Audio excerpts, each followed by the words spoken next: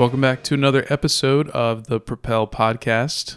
Today, we are talking about HIIT training. HIIT stands for High Intensity Interval Training.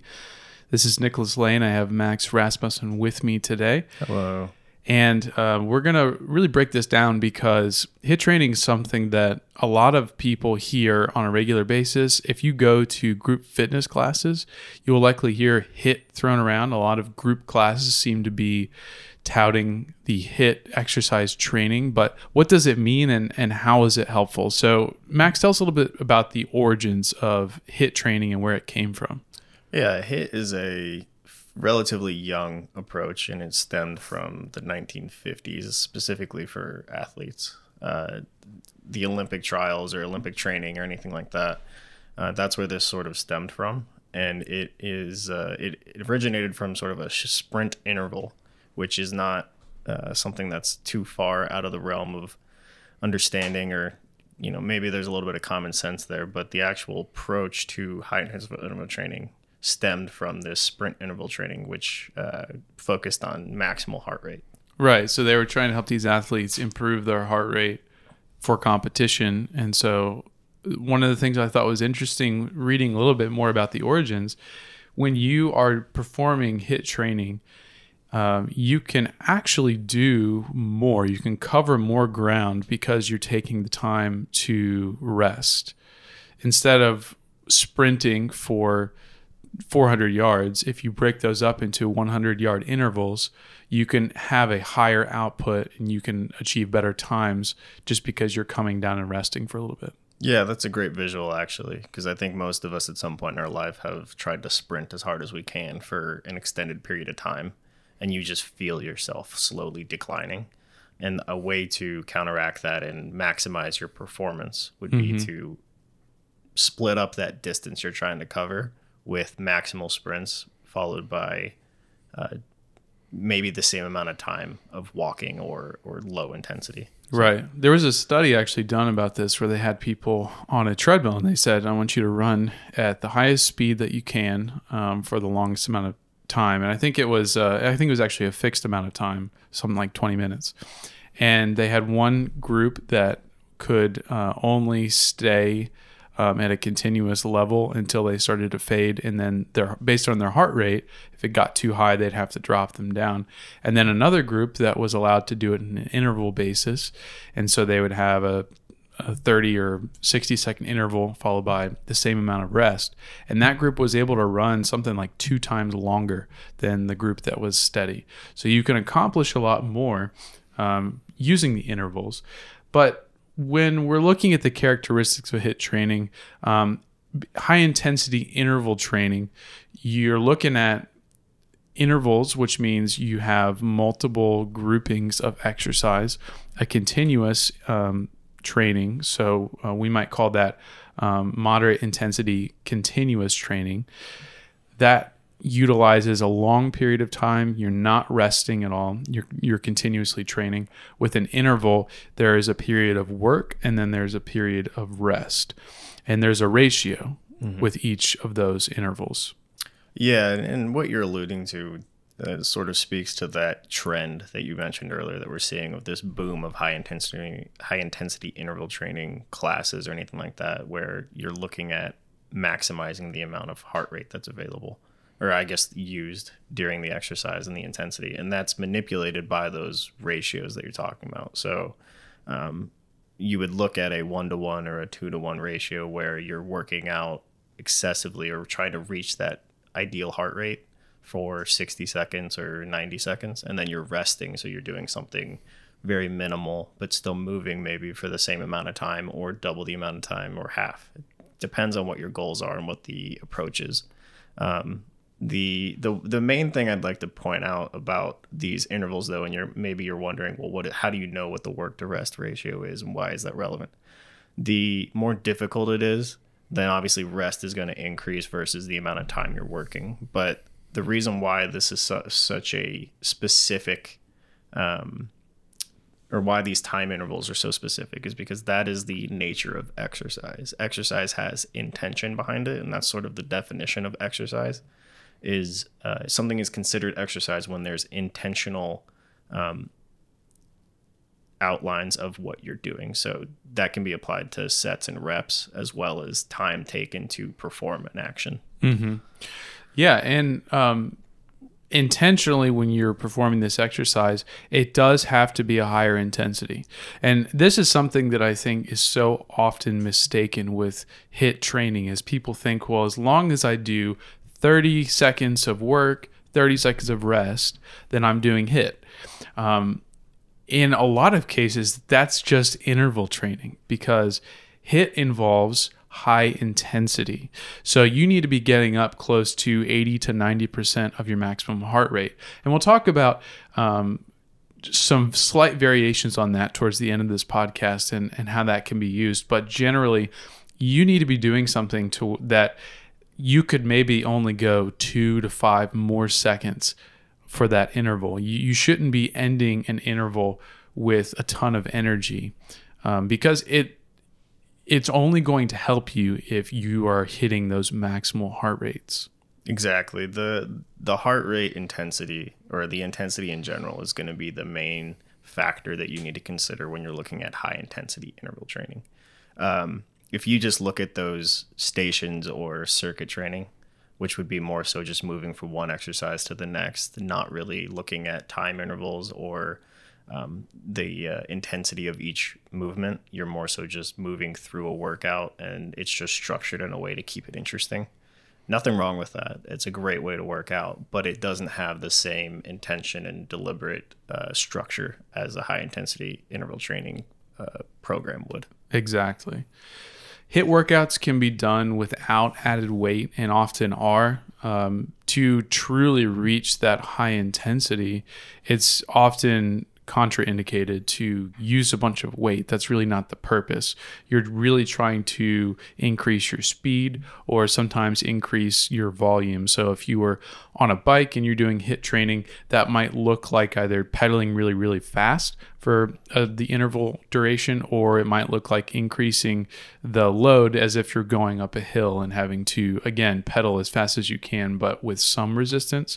But generally, if you're going to have any resistance, it might be something like a band, or something that you're having to push or pull that's not necessarily a weight. So it's a little bit more functional.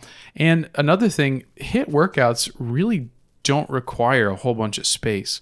You can do these in a defined area. Of course, if you're implementing it in something like running, you obviously are using distance with that. But often this is great for exercise that may be kind of a lower body, upper body combination. It might include jumping and plyometrics. It might include a stationary bike, and it might include a treadmill. Propel is a fully customized software platform that allows organizations of all sizes to run a comprehensive global well-being program for their employees and families. Propel is built to create long-term behavior change by infusing an organization's distinctive culture into a well-being program that reflects its unique needs. Propel allows you to run an unlimited number of well-being challenges, automate a health incentive program, deliver curated content, integrate organizational initiatives, and more. With Propel, you have the flexibility to meet your employees where they are and help them develop healthy habits that stick. To see all of the ways you can use Propel to engage your employees, schedule a 30-minute demo with our team by emailing sales@propelwellness.com or visit our website at propelwellness.com. It's all based on what your goals are. So you can focus on cardiovascular health, you can focus on power output, or I guess explosive performance from an athletic side of things if that's what you want, or you can look at muscle development over time. High intensity interval training can be utilized in many different ways, and the current model that you would see, I guess, is to build on that understanding. You have different ways of manipulating the time frame. So one of the founding models would be the Wingate model, which is really focused on 30 minutes of what's called supramaximal, meaning you're trying to exceed your highest possible output. And 30 seconds is a very short amount of time. And you would do this multiple times, but with a very long rest interval because of how intense the 30 seconds is. but that would be a performance-based power output focus. A lot of people, especially in the exercise physiology field, might be familiar with Wingate as a testing procedure for performance in athletes. But it's also a great way to approach that really high performance output or power output. And then on the opposite side, one model would be the Scandinavian model, which focuses on really long intervals of about 4 minutes, followed by 4 minutes of rest or 4 minutes of low intensity. And that focuses on volume versus performance or power output. So that would allude more to that cardiovascular improvement as opposed to the power output, which then leads to the more common approach, which would be somewhere in between the two, because 60 seconds to 2 minutes of work followed by 60 seconds to 2 minutes of rest, meeting that 10 to 15 time frame. But you're not hitting that. You're not trying to exceed your maximum possible output. So you're trying to get that mixture of muscular as well as cardiovascular help, and it's time efficient. It helps you improve in a lot of different areas, and but you can manipulate your HIIT training in sort of those different directions. One focused on really short, powerful movements versus a little bit longer, drawn out. Right. Yeah. So HIIT really can encompass a lot of different modalities. You alluded to the time that it takes to complete this. There was a really interesting study done in 2017 where they had individuals participating in moderate intensity modalities, and then there was another group participating in the HIIT workouts, and they were really trying to achieve about the same energy expenditure, trying to have around the same effect of the exercise. But what's notable is that the HIIT workout group took roughly 40% less time than the similar moderate intensity modalities. And so, we talk about the time that it takes, the space, who's this beneficial for? I think the first person that really can get a lot from this is someone who really just doesn't have a lot of time and space for exercise. If you have just 10 to 20 minutes, a small space in your living room, you can really do a lot more than you think.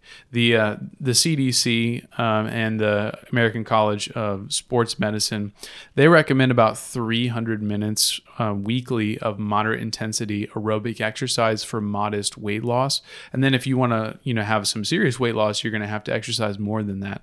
300 minutes is a long time. And for someone who wants to lose weight and maybe has a lot more going on, HIIT exercise could be a lot more beneficial. Definitely. That 300 minutes that you mentioned, for instance, imagine running for 45 minutes straight. Well, you still have 255 minutes left to try and fill in that moderate right. intensity. And, you're looking at allocating 5 hours of your time per week to trying to hit that goal. Well, the use of high intensity interval training allows you to mitigate that. So obviously intensity has to be ramped up for you to mitigate the amount of time necessary to meet those physiological or exercise related goals. But that's the beauty of HIIT and why it's become such a popular trend, is that it's time efficient and it still meets that recommendation of physiological stress. Right.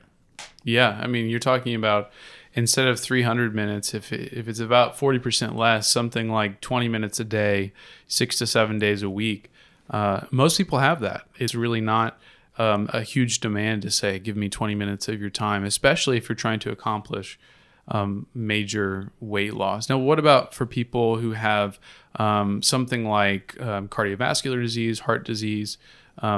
Is this something that's beneficial for them? Yeah, definitely. It's because of the range of intensity that you move through, you're actually going to trigger a lot of different responses. So for instance, people with cardiovascular disease, they need to maximize their cardiovascular fitness, right? So, but they don't have the time, or maybe they don't even have the ability because of their ailment, to run for 45 minutes or even jog. It's a very difficult thing to ask someone to do with that sort of limitation. But what they can do is they can hit short bouts of high intensity. Mm-hmm. That is going to help increase their cardiovascular fitness because you're maximizing that intensity for short periods, but for multiple intervals, and you can build on that over time. So you can have more intervals, or you can have more time at that intensity. And then on the opposite end, you are also improving your metabolic and your cellular responses to these stresses and your changes, I guess is what I'm trying to say. So from a insulin sensitivity or blood glucose regulation and things like that, all of that gets improved because of these muscular and cardiovascular levels of intensity that you're going through. Right. When we're looking at HIIT exercise, obviously we've shared a lot of the pros, but what are some of the cons for this? Who's this really not as helpful for, and who needs to be a little bit more careful when it comes to HIIT exercise? So when looking at individuals who this might not be a great approach for, an overarching term would be someone who doesn't fall in the healthy adult category, or someone who has to be limited by their physician. A lot of times this can be deconditioned individuals who maybe are recovering from an injury, some elderly individuals who have developed physical or physiological limitations, which could be, maybe you have a change in heart arrhythmia that's not great to have your heart reach a maximal amount of output or Mm-hmm. anything like that. It's going to come down to the approval of a physician ultimately, especially if you're in that category of you have medical history that points to something like that. Right. And I think it's important that you do talk to your primary care provider about this sort of exercise, because it can be very useful if you are in a situation where maybe you've just come out of a heart attack, you've had coronary artery bypass surgery or congestive heart failure. HIIT exercise is used with these patients to be able to help them to recover, but you need to be more careful and you need to understand your limitations, because if you're not hitting that higher intensity level, whether that's really 70 to 80% plus of your maximum heart rate, it's not going to be a HIIT workout. So you shouldn't expect to get the exact same benefits of HIIT. Right.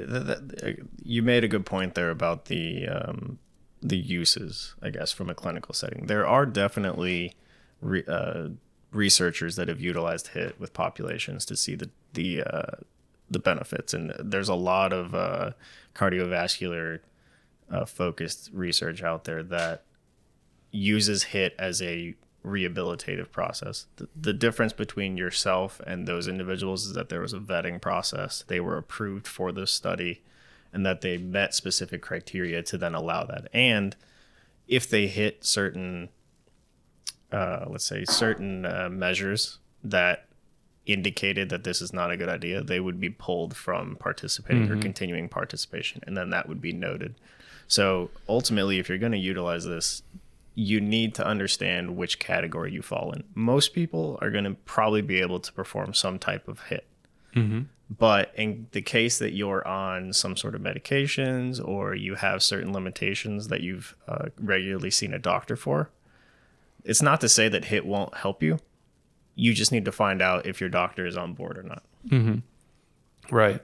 And the other thing I'll say is this method of training doesn't have to be your only method. And I think the use case with the Olympic athletes was very interesting to me, because obviously they were not solely doing this. They were working on running long distances. If they were doing like a medium distance, they had to combine some form of sprinting with long distance training. And HIIT was a supplement. It wasn't necessarily the only thing they were doing. And so for individuals that feel like it's an all or nothing, it really isn't. It's something that you can add into your week, whether you have a couple of instances of low to moderate intensity exercise, or maybe most days you're just doing lots of walking, this would be a great way to balance out what you're doing for your heart, for your lungs, and just for your body in general, because it can be completed on a shorter time span. But it's something that you have to, I think, ease into in many cases. It's hard to go from only doing moderate intensity to doing solely high intensity interval training. That's a great point. Something to consider when you're thinking about high intensity interval training is, how is it best utilized for you? Because you alluded to the Olympic athletes. Well, those Olympic athletes are specifically training to compete with other athletes and beat them. Mm-hmm. So they're trying to maximize very specific things, and high intensity interval training gets utilized as a part of that process. It's not the only thing that they do. To give you an example, for instance, marathon runners do something called, it's a part of their training called a fartlek, which is a funny name, but that is going to be them running shorter distances at a faster pace than what they would normally run their long distance race at. So a marathon runner who, let's take a moderate one, who runs like a 6.5 minute mile. Well, they would run on specific days shorter distances, but at a faster pace than what their regular marathon pace would be. So they would aim for that 6 minute mile, or maybe something like a 5:45. And they would do that multiple times during that workout with periods of rest in between. That is an approach for someone who specifically is running a marathon. On the opposite side, you can look at a speed skater. They're not going to necessarily take that approach of long-term, but slightly faster volume, mm-hmm. I should say. They're going to look at very extremely short periods of time. Mm-hmm. But again, the similarity there is that they're competing. If you're a recreational athlete, you might want to focus more on cardiovascular fitness and expansion over time. What are the beneficial health effects that I'm going to get? So am I going to get increased insulin sensitivity? Am I going to have better metabolic health over time? And is my cardiovascular fitness going to maintain and allow me to live life on a much easier basis? Well, that, in my opinion, is probably the better goal to focus on if you're not a professional athlete. Yeah. On that note, let's talk about, how do we structure our HIIT workouts? Ultimately, the majority of people that are listening to this are going to be enrolled in a class somewhere. They're going to find a workout on YouTube or another streaming service. Obviously, we have workouts on the wellness portal that you can follow. But when it comes to selecting the right one for you, there are really two ends of the spectrum. You have the short interval, high intensity, and then you have the long interval, still high intensity, but more moderated. So I think we'd like to address something that some of you may have heard of, which is Tabata training. And Max, what's a general description of Tabata training?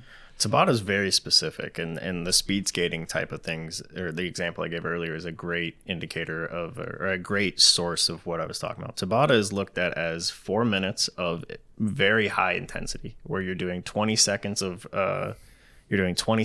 work really hard, and then you have 10 seconds of rest. So you have a 2-to-1 work to rest ratio, and it's 4 minutes. So for 4 minutes straight, you're doing 20 seconds of really high intensity, followed by 10 seconds of very low to nothing.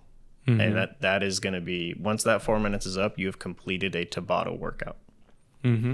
Yeah, and typically you'll see that repeated about 8 times. And each round has about a minute of recovery. So a typical Tabata workout is going to have, the 20 seconds on, 10 seconds off is repeated 8 times. So you repeat that round 4 times with a minute afterwards to get about 20 minutes of exercise. This type of HIIT ratio that is really short on both the work and the rest side is great for people who are trying to lose weight. It's really going to help with insulin sensitivity.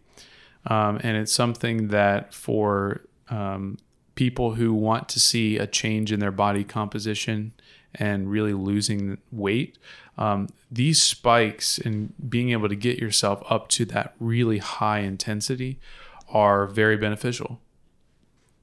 Very. An approach to a way of thinking about this is sort of that sprint that we talked about at the beginning, right? When you looked at a long distance and you over time, if you're sprinting as hard as you can, you're going to feel yourself trail off. Mm-hmm. Well, imagine that this is a combination of doing that long sprint with very short intervals tied in.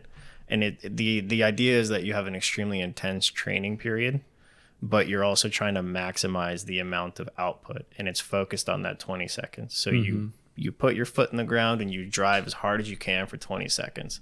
So it's a way of splitting up your endpoint. You can see where you're going. The maximal amount of effort output is there for 20 seconds. And then you have that 10 seconds to prepare for that next section that you're going to have that maximum output. And it's a way of extending the amount of time that you can do that maximal amount of intensity. Exactly. And when you're talking about increasing your metabolic, the ability to process different calories, foods, and appropriately hold on to what you need to, it does make a difference to be able to have more time logged at that higher intensity. On the flip side of that, you have something like the Scandinavian model that you talked about earlier, where you're doing something for 4 minutes, and in many cases that could be lowered to 2 minutes with some level of rest that's either the same amount or it could be slightly lower. That may be more about volume and trying to do something for a longer period of time, but still incorporating the interval aspect to it. Who's that really good for? That's going to be a great approach for individuals that are in that the want to lose weight category. They're going to be the ones that they're going to engage with manageable amounts of time as well as manageable amounts of intensity, and they're going to be able to string that out over a little bit longer period of time. It's going to help with cardiovascular fitness tremendously, which is going to allow you to increase intensity or increase volume over time, but you're also engaging with that exercise for a longer period of time, which helps you approach that goal of weight loss. That can be a massive contributor to why you would choose longer interval training.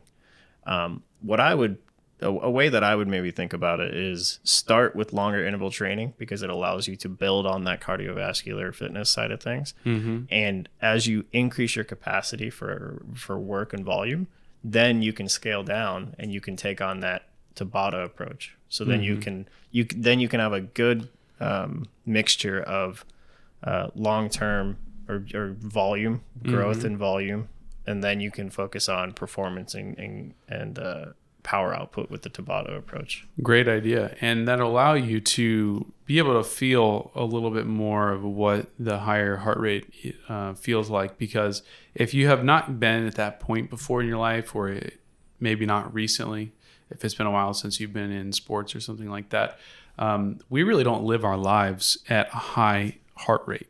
And so it does take some getting used to. So like Max said, being able to incorporate a couple of sessions of a little bit longer term cardio. A great starting place on the wellness portal, you have a series of body weight HIIT workouts that are in most cases 30 seconds on, 30 seconds off. That's a great starting spot. 30 seconds is a manageable amount of time. 30 seconds of rest for most people is going to be plenty.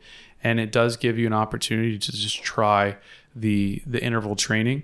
A couple tips that we can give you. First, you need to show up for each round, because if you allow yourself to lag and take a round off, you're really missing out on a big portion of the workout. If you think about the workout being 10 to 20 minutes, that's, maybe a tenth of the entire workout that you're just taking off. And so because you're able to decrease the amount of time that you're putting in, each round has to be at your absolute best. And that's kind of the bargain that you have to make when you begin working out with the HIIT style. The second thing is allow yourself to mentally rest during your time off. But as soon as that bell or timer goes for the next round, put yourself in the fight and show up. And you'd be surprised at how quickly you can reset and get through it. And before you know it, that 10, 20 minutes is up and you've completed a workout that may actually be more energy expended than if you had just gone on a run for 20 minutes. Exactly.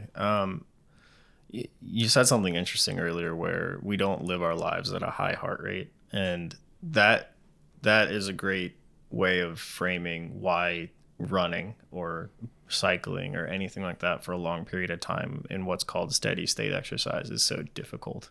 Mm-hmm. Your body's not used to that. It's a different point of homeostasis, or I guess a standard level of intensity. So when I say steady state, I'm looking at you're elevating the level of intensity that you're working at, and then you're trying to stay there. At some point, you're going to reach an amount of time that your body is struggling.